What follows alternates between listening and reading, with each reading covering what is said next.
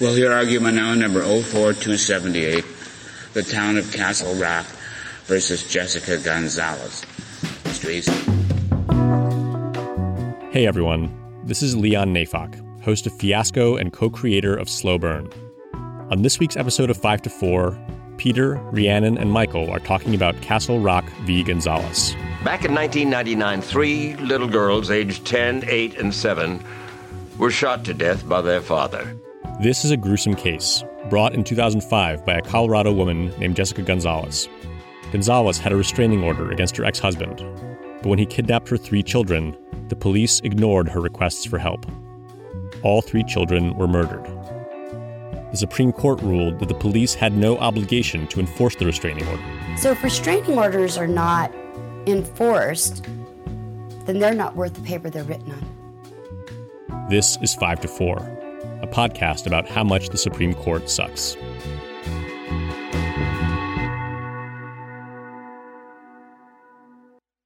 Welcome to 5 to 4, where we dissect and analyze the Supreme Court cases that have weakened America like rust slowly eating a steel beam. I am Peter, Twitter's the Law Boy, and I am here with Michael. Hey, everybody. And Rhiannon. Hi. And we are all coronavirus quarantine remote from our closets. Yes. What a terrible world we all live in. But we will never let it stop us from podcasting about the law. That's right. That's right. Today's case is Castle Rock v. Gonzalez, a case that features 2 of my least favorite things in the world, procedural technicalities and the brutal murder of innocent children. In no particular order on those 2 things. Yeah. This case is, I think, maybe the most tragic and poignant in a long line of cases in the Supreme Court and in other courts that have allowed police officers and police departments to escape any legal responsibility, even in cases where their actions are grossly negligent and lead directly to the loss of human life. Right. The issue here, simplifying a little bit, is whether the police are liable under the 14th Amendment's Due Process Clause when they don't even attempt to enforce a restraining order involving a rather insane husband, shall we say. Right. We'll get into the semantics, but the real question is this, I think. Do the police owe the public anything at all? And the court thinks probably not. Spoiler alert. No. No. It's the first time we've covered a majority opinion by our boy, Antonin Scalia, who is, I mean, let's be honest, he's going to be a recurring character on the podcast. Yeah. Mm-hmm. He was nominated by Reagan to a spot on Supreme Court in 1986 and nominated by God to a spot in hell in 2016. So he's most famous for popularizing textualism as a method of statutory interpretation, widely idolized on the right, primarily just because he's like a doctrinaire conservative, but also because he's like very snarky and condescending in his writing in a way that I think is like very viscerally satisfying for the conservatives. I think this case is important because it highlights a couple of things about him along those very lines. One is that his commitment to textualism is perhaps a little more flexible than he might lead on. And 2 is that when he steps outside of the subject he's most comfortable with, which is just like blatant homophobia, he often comes across as like a very mediocre intellect who's not very impressive.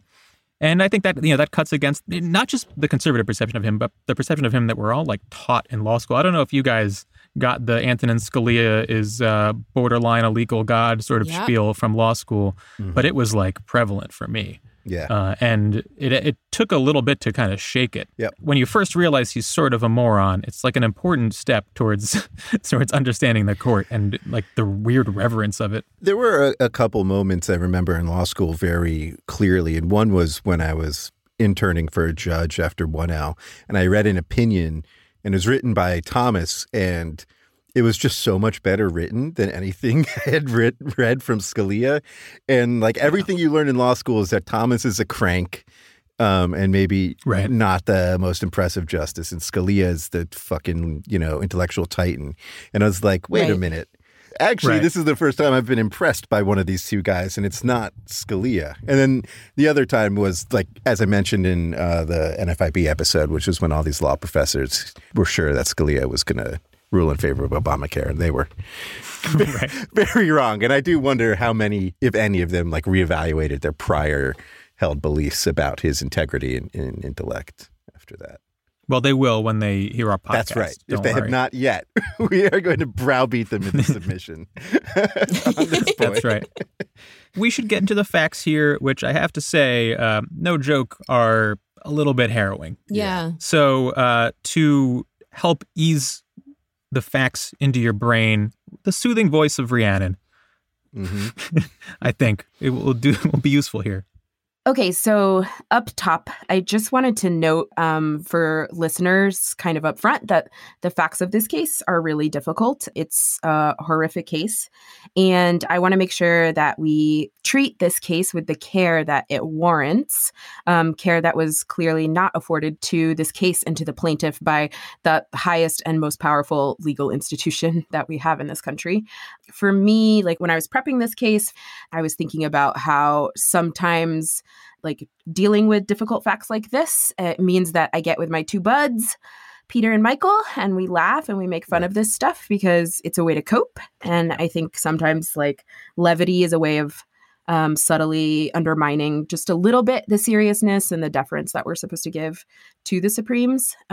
If we couldn't joke and laugh about it, I would punch a fucking hole in my wall. Like, there's only two emotional states to be in with this, and it's like angry but laughing at like the absurdity of it, and like maybe getting your anger out by, being mean to the pieces of shit who signed onto this opinion, or just like raging out uncontrollably because it's Right. fucking awful. So Yeah. It makes me think, too, of Toni Morrison. I don't know if you guys have ever heard this, but Toni Morrison said that she started writing because she realized that she needed to be the one to write the books that she wanted to read. No one else was writing books that she wanted to read. And so she was like, fuck it, I'll do it myself.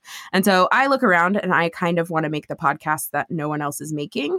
And today, that is a podcast episode where we rip apart the evilness and the stupidity that our legal system enacted on Jessica Gonzalez in the wake of a tragedy that was absolutely preventable. Hell yeah. So, the facts of the case, just a little bit of legal background and kind of the statutory context.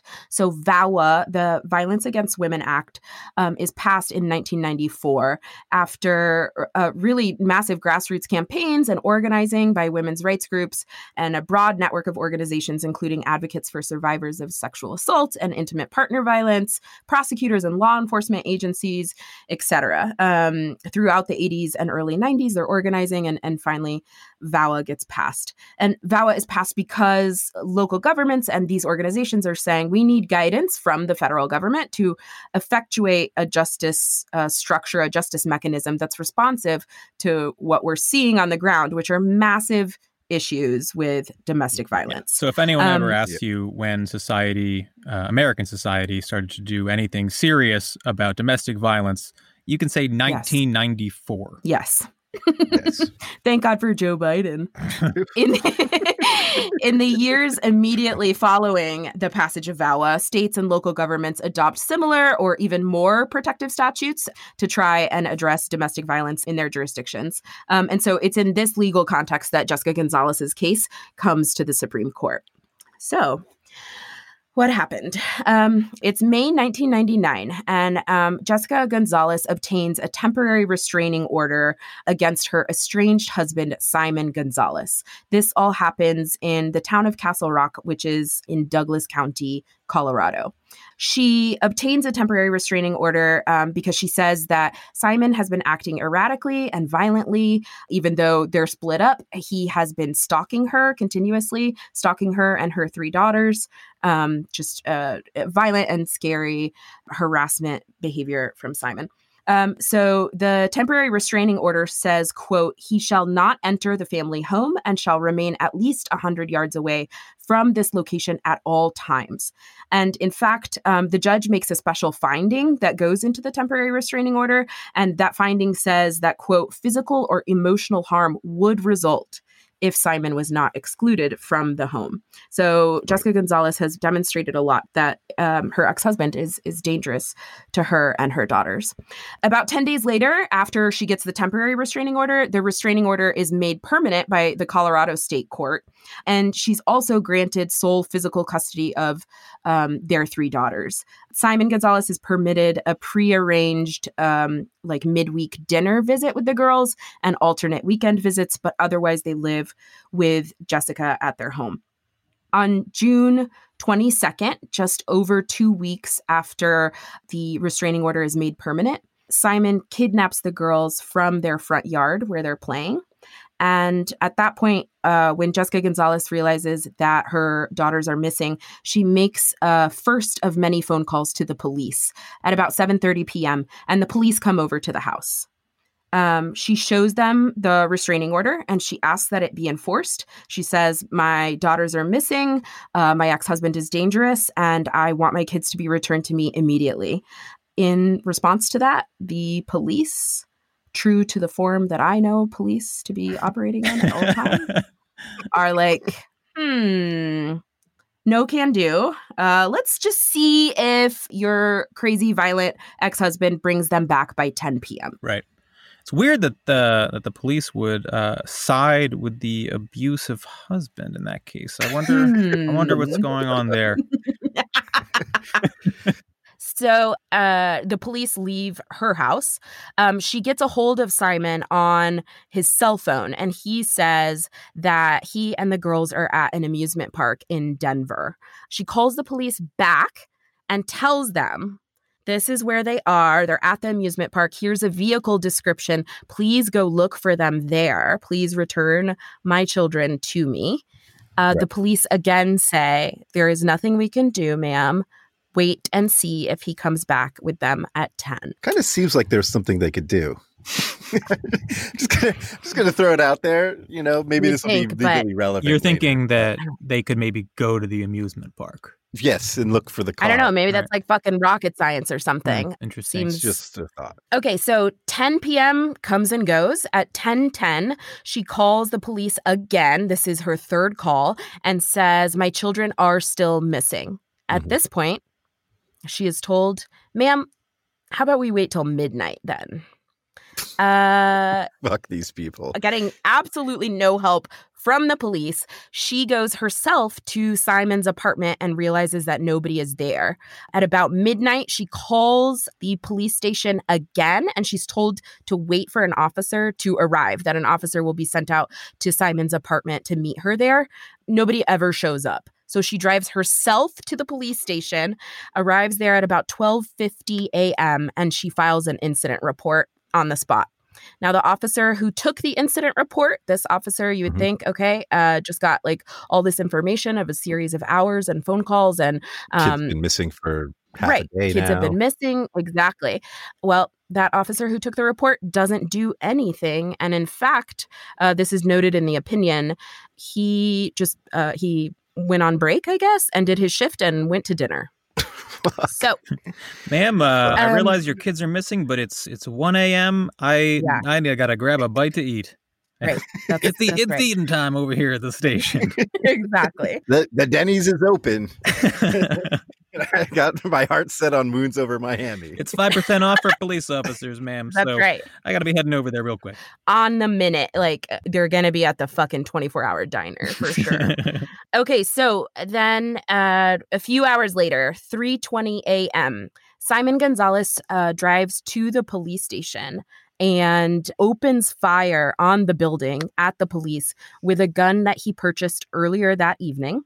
A police shootout ensues. The police are shooting back at him, and the result is that Simon Gonzalez is killed.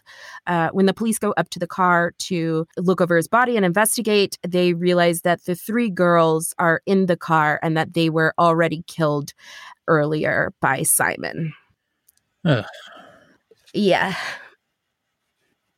So Jessica Gonzalez sues the state under Title 42, Section 1983 of the United States Code, the statute that allows individuals to sue the states for civil rights violations.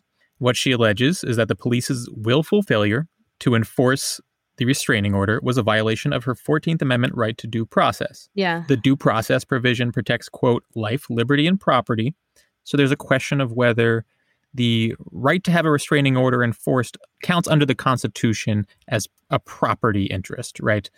And what counts as a property interest under the 14th Amendment is pretty broad. It's not limited to tangible property. Yeah. The bottom line is that it's anything that a person would be entitled to. So the court, throughout this opinion, is constantly referring to whether or not she has a property interest in the restraining order, but you can sort of ignore those semantics.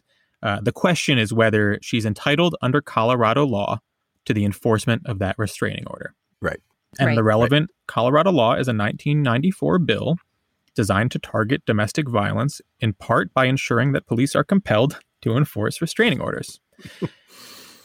In this opinion, Antonin Scalia holds that Gonzalez was not entitled to the enforcement of the restraining order, primarily because enforcement is generally considered to be optional for the police. And therefore, you can't be relied on as an entitlement by a citizen. Right. And in addressing how incorrect that is, I think it's important that we talk about the text of the Colorado law and the restraining order itself. Yes, that's important. There's a really brilliant legal scholar by the name of Antonin Scalia who tells us first go to the text. That's where we need to start. You got to go to the text. Yep, our answers are going to be right there. So the law says that police, quote, shall use every reasonable means to enforce this restraining order, end quote. Now, I don't know how you guys read that, but to me, that seems to suggest some sort of affirmative obligation on the police to enforce the order. He uses the word shall, which is the word that God used in the Ten Commandments. So I think that sounds pretty clear to me. There is also, it should be noted, some legislative history that's relevant here. The sponsor of the bill stated that under the law, quote, police must make probable cause arrests. Mm-hmm. For these reasons, the court below had ruled in favor of Jessica Gonzalez, saying, of course, she's entitled to enforcement of the restraining order. It says so right here in the law. So how does Antonin Scalia, the guy who thinks that the text of the law is the guiding light to its interpretation, who literally led a movement to centralize the text of the law in statutory interpretation, get around this extremely clear text? He does it by saying that the text can be ignored because there is, quote, a well-established tradition, end quote, of police being able to choose whether or not they enforce the law. Right. People think this guy's smart. Yeah. All right. So I don't want to lose my cool too early in this episode. Yeah. He says that the tradition is well established, but he doesn't really cite a lot in support of that. You expect a string cite of like Supreme Court cases and circuit court cases and state Supreme Court cases going back 100 years or some shit, right? Like he doesn't cite a lot in support of it at all. In fact, he really just cites, I think, one Supreme Court case. Again, the language is, quote, that the police shall use every reasonable means to enforce this restraining order. And Scalia agrees that it's clear. What he's saying is, yeah, that seems to suggest that they have to do this, but we think that the history of police discretion in these matters outweighs what the text says. Literally the opposite of what he suggests doing in almost every other case. Exactly. Right. I will say one thing, though, before we move on to tearing his argument apart. If what he's saying is that there's a well-established tradition of police ignoring the plight of citizens for no other reason than their own laziness and selfishness, I completely agree. He's he got right it about right. that tradition. Yep, that's right. So what he does is play a series of what I think are just empty rhetorical games. Yeah. He says that the Supreme Court in the past has recognized that police officers have some discretion in these matters.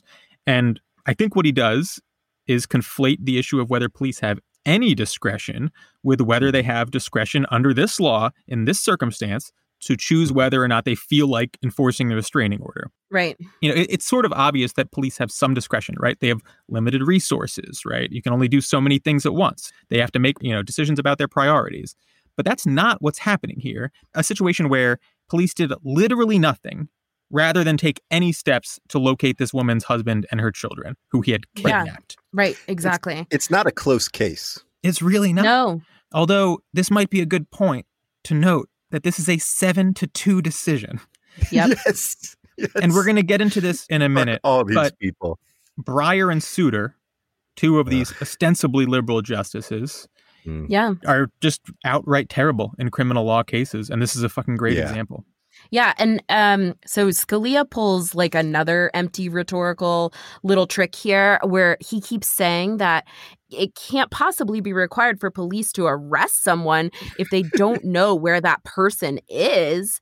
But that's not the question. The question isn't whether they have to arrest somebody. It's whether they have to take reasonable steps to arrest somebody. Right, like the law says. Right. You can kind of argue about what that means in practice. And Scalia kind of takes that argument up in the opinion. But it doesn't mean going to dinner. Right. It doesn't mean ending your shift and piecing out and not doing anything. Right. So without going into every detail, a large part of the majority opinion here, a large part of Scalia's treatment is predicated upon the obviously false premise that the police obligation in question is to arrest the person rather than doing what the law says, which is take reasonable steps to arrest the person. Like maybe go to the fucking amusement park. Exactly. That he said he was at.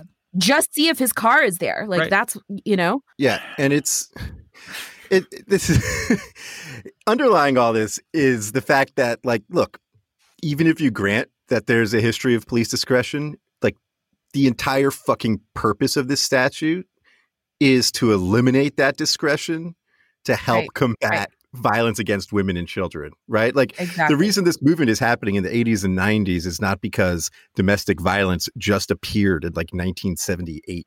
It's been going on for a while. The problem that's trying to be addressed here is that there's been no redress for victims of domestic violence up to this point because cops don't take them seriously, those claims. Right. Exactly. And there's something so obscene here because Scalia ignores the text, which he usually focuses on. And then he also ignores the intent of the law. So what else, if you want to change the law, are you supposed to do? You write the law that you have to enforce restraining orders. You are doing it explicitly for that purpose. And the court still says, well, no, that's not how we're going to interpret it because you used to not have to do this. And it's such an important point because reactionaries on the court use history as a weapon. And progressives are generally speaking, fighting against norms and traditions that they believe are inequitable. And the conservative position is not just that those norms and traditions are valuable, but that there is wisdom in tradition itself. And that wisdom is carried down through generations and it manifests itself in modern norms. And, this comes up in other contexts. Scalia has often argued, or I shouldn't say has often argued. Because he did. Scalia often argued that gay rights are not constitutionally protectable because there's a long history of people disliking gay people in the United States. Yeah, that was the fundamental argument under the 14th Amendment that he made. And here you have him saying that the long tradition of police doing whatever the fuck they want is so important that it outweighs the clear language and intent of a law. And as absurd and detached from history as it sounds, reactionaries in many ways believe that change itself is fundamentally dangerous. Yeah, that's absolutely right. They'll weaponize history in a very specific and intentional way. So just like when they're using legal rhetoric in a specific way, they're going to use history in a way where there's a completely opposite argument for how history could be weaponized here to come out with the exact opposite result. But here Scalia acts you just look at history and the result is obvious, but actually he's making a choice. He's choosing to see history as the one where police are given broad discretion. And so we shouldn't stray from that. But he's choosing not to think critically about the long history of, women and children getting murdered by men and the Colorado legislature trying to do something about that. But I guess the women and children murder is too important a tradition to Scalia to let go, I guess. A long history of letting insane husbands rule over their family with the threat of violence. I mean, that's what the actual history had been play is.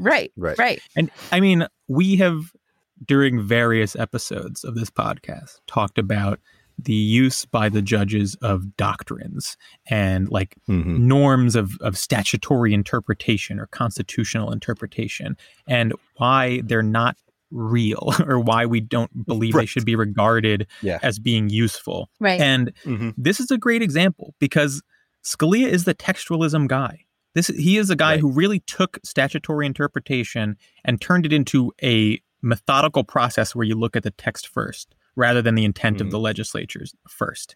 And he is completely ignoring it here for an incredibly hollow reason. And when a case like this drops, it should be the fucking end of the discussion with respect to this man's intellectual integrity or consistency. Yes. And it just gets glossed over. And it's so fucking frustrating to read this sort of thing.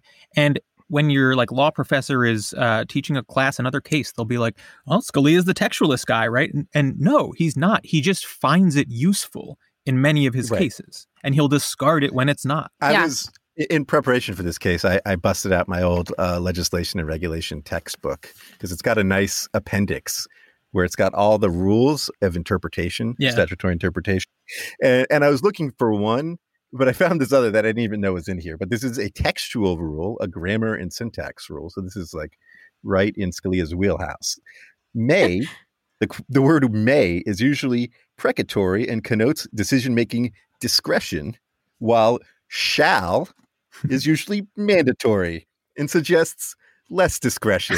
And I believe the question at the heart of this case was whether the word shall granted police discretion. Right. And the dictionary, which Scalia loves, and the rules of statutory interpretation that Scalia loves, all say that actually the word shall suggests no discretion. And Scalia says, well, that's not really what I think, though. So I read this case in law school twice, actually, for 2 classes. I read it for 14th Amendment and I read it for civil rights litigation. And the way that it's taught, like, is just like, this is or is not a procedural due process right. Here's the argument for why. That's the rule. Like, there's no question of like, wait a second, but isn't this completely anathema to what Scalia is known for, to what he says he's doing when he's interpreting legislation? You know, there's no critical treatment of it when we're discussing the case to like fucking future lawyers and future judges. Scalia makes another point, which I just want to bring up quickly. It's a very technical point, but it's so stupid that I have to address it. He says that it's unclear whether a restraining order is a, quote, property interest under the 14th Amendment, because most property interests have a readily ascertainable monetary value, and this doesn't. And he doesn't really explain what he means by this, but this does have a readily ascertainable value. The value of a restraining order is roughly what it would cost you to hire a private company to enforce it, right? First of all, it's a real thing you can do. Second of all, it's like a real value. Like you can't just look at something like this, which is essentially a contract between this woman and the state, and say, well, there's no way to put a price tag on that. It's such a shallow, needless argument that he obviously gave very little thought to.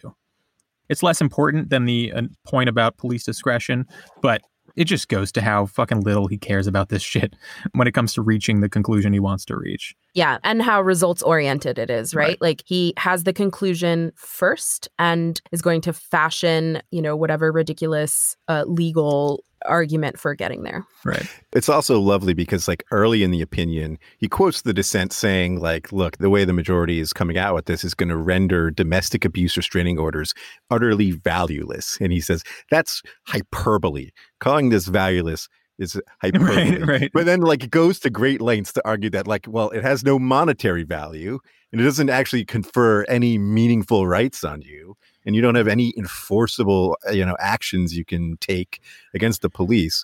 But calling it valueless, that's ridiculous. Right. Like, that's a really good point, Michael. Nothing or next to nothing from it. But Right. But it's certainly not valueless.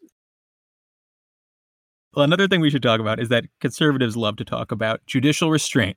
But here was a great opportunity for them to make a very narrow holding, stating that, look, cops don't have to drop everything to enforce a restraining order. But this situation that played out right here is unconstitutional. It's below par, it's too much. Right? It's exactly. It's just a little too much of a failure. You can't go to dinner when someone is, telling you that their kids were fucking kidnapped by their lunatic husband. In violation of a restraining order. Right. And exactly. You could have said, look, it's limited to these facts. This isn't going to apply to every restraining order, right?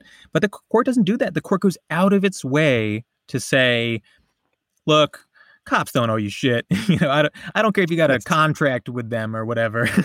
I don't care if you have a state-ordered fucking piece of paper that says that they have to do this. They still don't. The court goes out of its way to say that. Yeah. Yep. Yeah. When I'm thinking about questions, I guess, of judicial restraint, I always like to look back at like what it is the plaintiff was actually asking for. And it's usually something like really fucking reasonable. And you got to ask, like, what is the harm in finding for her? Like here, the complaint alleges, like, look, I believe I have this constitutional right. I was entitled to this benefit of enforcement of this restraining order. I didn't get it. And so I would like to be able to sue. And the complaint says that, like, once I'm able to sue, what I'll be able to show is that the city, the police actions were, quote, taken either willfully, recklessly, or with such gross negligence as to indicate wanton disregard and deliberate indifference to her civil rights. That's it. It's just that they're indifferent. Like, if you rule in her favor, what is the big slippery slope problem? Like, she's not saying anybody should go to prison. She's not saying abolish the police. She's not saying arrest and kill every man. Like, she's saying, as to my case, these police officers were indifferent, and now my fucking kids are dead. Right. And maybe y'all should pay me. Imagine if you made cops do their fucking job, though. Right. Right. I mean, that really is could sue if they didn't do their job. Right. that really, I think any step towards accountability and potential legal liability for police is just a step too far. They will not go down that path even a little bit. And it doesn't matter how far you are from that slippery slope. They are constantly eyeing it. And they'll never turn down it, period. That's right. Yeah, it's like the last few sentences of the opinion is him saying, like, we don't want the 14th Amendment to turn into a font of tort law. Right. He doesn't want people suing under the 14th Amendment. Right. He's like, the states can do this if they want. The states can create this right. Apparently, even when they do it, though, if they're not like fucking screaming in all caps. Although the language shall use every reasonable means to enforce this restraining order is in all caps on the restraining order. Right? It's literally in all caps. Yeah. God damn it. That's right. On the sort of same topic of judicial restraint, there's also a sort of what I view as a minor point, which is that the real question here is, does Colorado law entitle Jessica Gonzalez to enforcement of the restraining order? And that, in a lot of ways, should be a question for the Colorado Supreme Court. State Supreme Courts are supposed to be the authority on the interpretation of Colorado law. Scalia brushes that aside and says, well, yeah, but the real question is whether that right is a 14th Amendment protectable right. And that sort of also dodges the point, which is that you have to establish the right first. And they could have certified that narrow question to the Colorado Supreme Court. Yeah, this is sort of like technical that bullshit that we don't care about too much, but it's worth noting for a couple of reasons. One is that, again, they will weaponize these doctrines at their whim and then disregard them at their whim. The other is that the dissent leads with it, as if that's like the most important point here. Like, oh, we should really defer to Colorado on this issue. Fucking got you guys. Like, right. Like, thanks, dude. You really fucking bodied him with this one, Stevens. This fucking woman's children are lying dead, and he's like, well, what does Colorado have to say about it? Right. Scalia's got an answer to it that, like, it is good enough. It's persuasive enough. He's like, Stevens, you fucking asked their counsel this at oral argument. And they were like, no, we want the Supreme Court to take it. Right. Like, if the party turned you down on it, look, maybe you're right. Maybe this is like the prudent and proper way to handle it. But, like, fucking, what are your priorities? Like, it's just more of the liberals trying to get them on fucking technicalities. Exactly. Rather than, like, attacking the heart of the argument. And the heart of the issue here is that Scalia is fucking ignoring the text of this law. Right. And ignoring the intent of the people who passed the law just to fucking manufacture a mechanism for cops to avoid any responsibility. And No, he doesn't call it out as such even a little bit. There are a number of different like schools of thought on interpreting statutes, right? There's not just one or two, but there are two broader types, and there's like the text first and there's the purpose first, right? Yeah. You know, whether you're a formalist or a textualist or a new textualist or an intentionalist or purposivist or whatever, it doesn't really matter. The main point is that Scalia is ignoring the text, but he's also ignoring the purpose. He's like ignoring both. Those are like your two lodestars, right? It's like one or the other. Right. You don't get to be like, well, whatever's in my fucking heart, whatever I believe. That's not one of the options for you. Right. God damn it. This one gets to me. It is really genuinely shocking, even like as people who are going through shitty Supreme Court decisions one after another for this fucking podcast, to realize that this was a 7-2 decision. Yeah. It's just like, it will break your fucking brain. It's emblematic of so many simultaneous problems with the court that it's really hard to capture it. Like, Souter writes a concurrence, and like the second sentence in it, I think, is really good because it accurately sort of describes what's going on in the majority opinion, but it's just so perfect. He says, the court emphasizes the traditional public focus of law enforcement as a reason to doubt that these particular legal requirements to provide police services, however unconditional their form, presuppose enforceable individual rights to a certain level of police protection.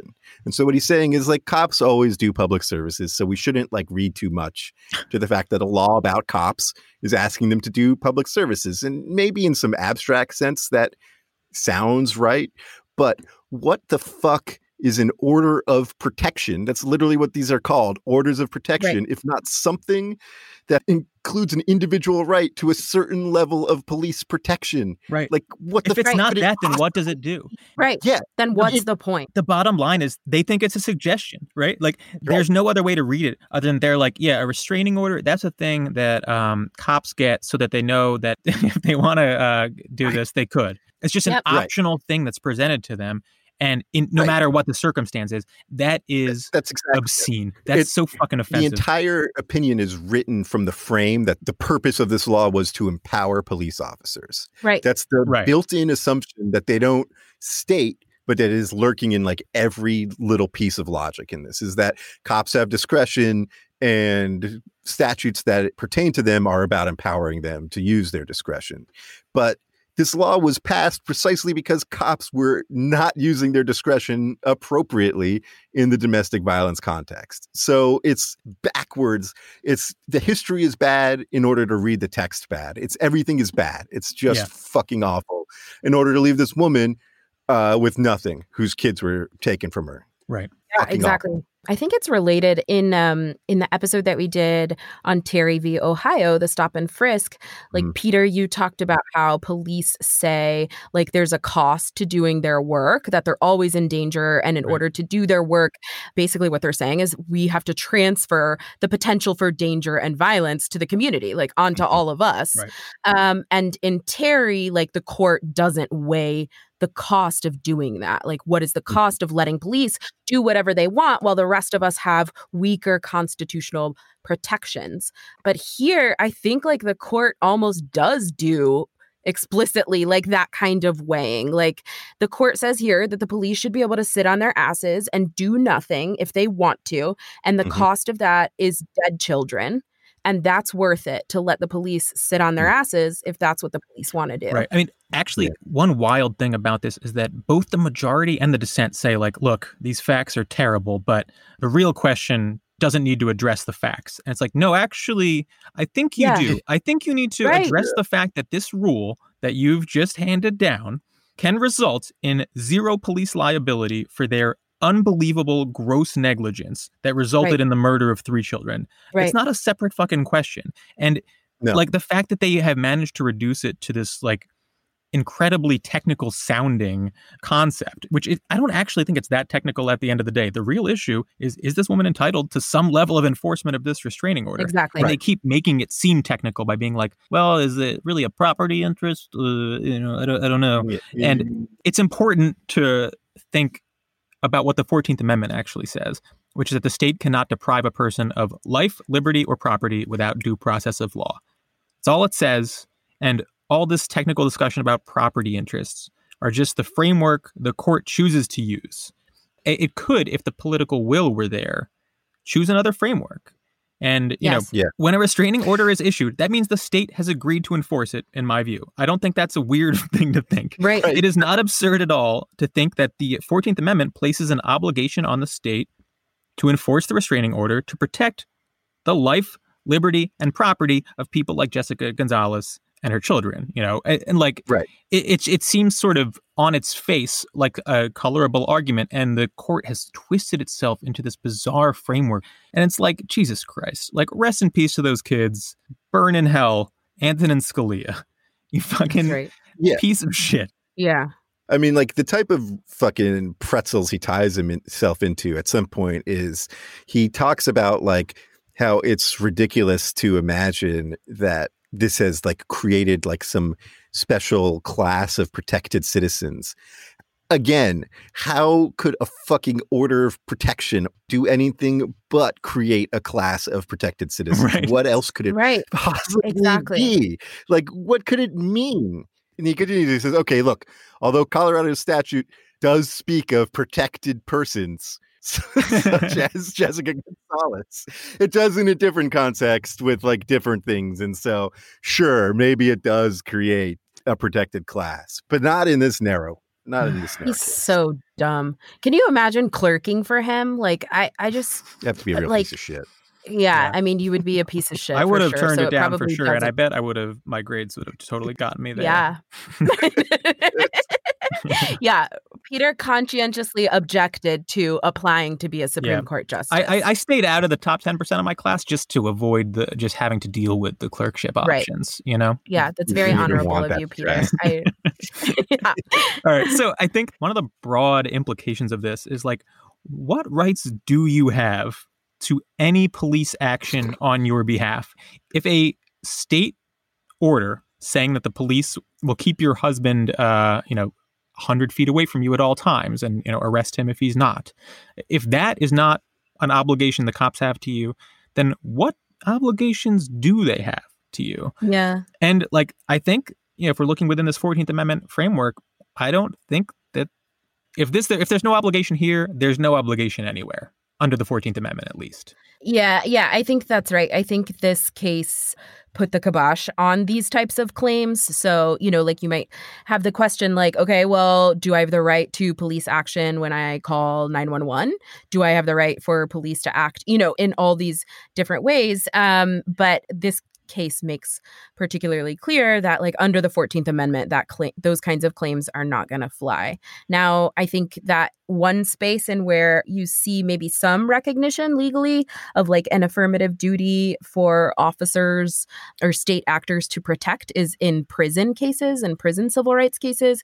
But the context of prison is totally different. That's where like the state has taken literally a person's liberty, kind of like the ultimate mechanism by which discretion is removed. Like you've taken all discretion away from a person, and therefore the state is sort of obligated to protect to a higher degree than people on the outside. It's like an indictment of like, I don't know how impoverished our like 14th Amendment law is, that like a woman losing her children to her abusive ex-husband, despite ample opportunity for the police to do something, right, with notice, with a restraining order, is not considered any sort of deprivation of life, liberty, or property on that point. Right. Like, how narrow are we thinking of those three concepts to think that like that hasn't really happened here? Yeah. It feels like it just has to be like a disregard for the lives of the impoverished, right? Mm-hmm. Like justices feel like having an abusive ex-husband is a problem that people like them don't have. I don't see any other way to look at the approach here other than like they view this as so distant from their lives that it just doesn't resonate with them at all. Yeah. Or if they did have an abusive ex or whatever, or a crazy ex, or however the case may be, if they called the cops right in their neighborhood, like once the cops got through like the gated security or whatever, they would take it very seriously, right? Right. Not Are you okay, Mr. Scalia? Please. Here's a glass of water. We've got you a giant bowl of bolognese. Please just spoon it into your mouth while you wait for us to come bring this to a resolution. So there's a weird thing here where I'm sort of surprised Ginsburg didn't write a dissent.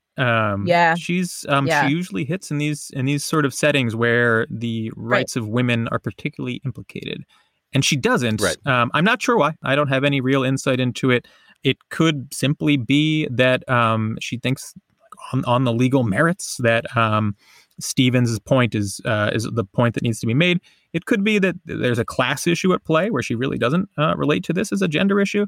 And it could be simply that she thinks that writing an opinion like that's not productive and is just going to make have her be dismissed as being, shrill or whatever. Right.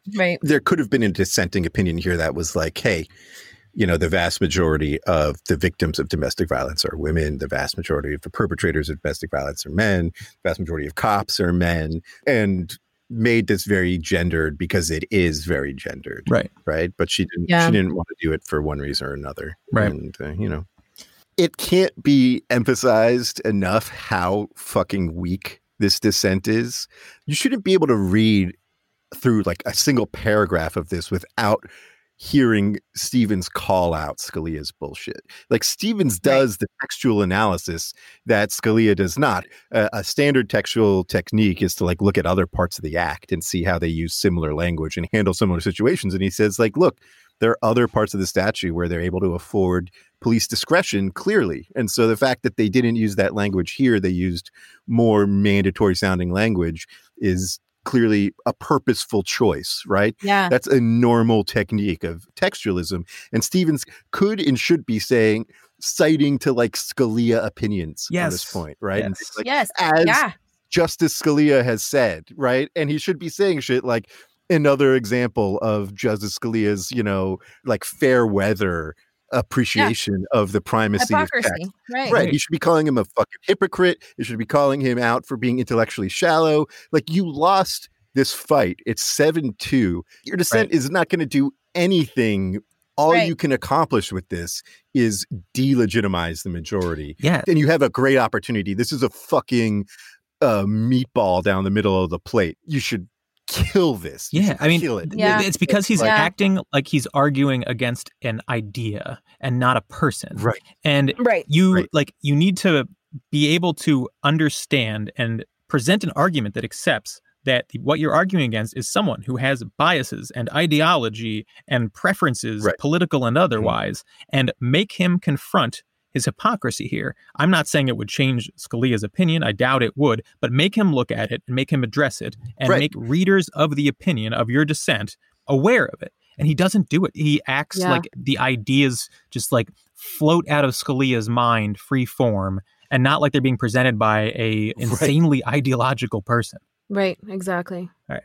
We obviously make a lot of jokes in this podcast and it's a big part of it, but we want, especially in this case, to sort of center the very human experience of Jessica Gonzalez. Yeah. Like I said at the top, I really wanted to be able to treat Jessica Gonzalez and her children in this episode with care. And when you look up Jessica Gonzalez, actually, she's dedicated her life since this case to pursuing a lot of reform to protect survivors of domestic violence and police reform and that kind of thing. And so I think we can wrap this episode up actually by highlighting some of Jessica Gonzalez's words. So in an interview, she was asked why she fought this case all the way to the Supreme Court. And she said this: because I want to make sure that no parent ever has to go through the pain that I went through. I want to make sure that police are ultimately accountable for doing their jobs. We rely on the courts and the police for protection against violence. A restraining order is the only legal alternative offered for protection against domestic violence. Supposedly, police function is to serve and protect. If the law's claimed purpose to protect is a fraud, we should know that. If the police will take no action to enforce an order of protection, then women need to know this before we go through the process and make our stalker or abuser even angrier. Amen.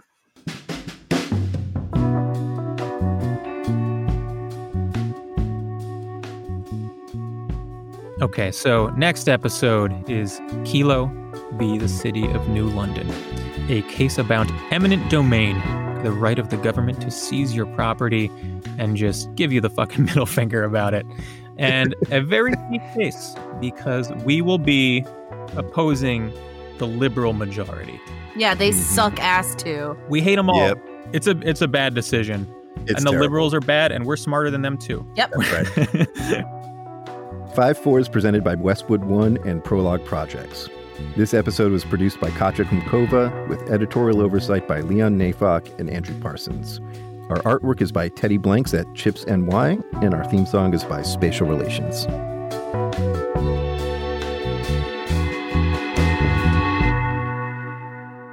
From the Westwood One Podcast Network.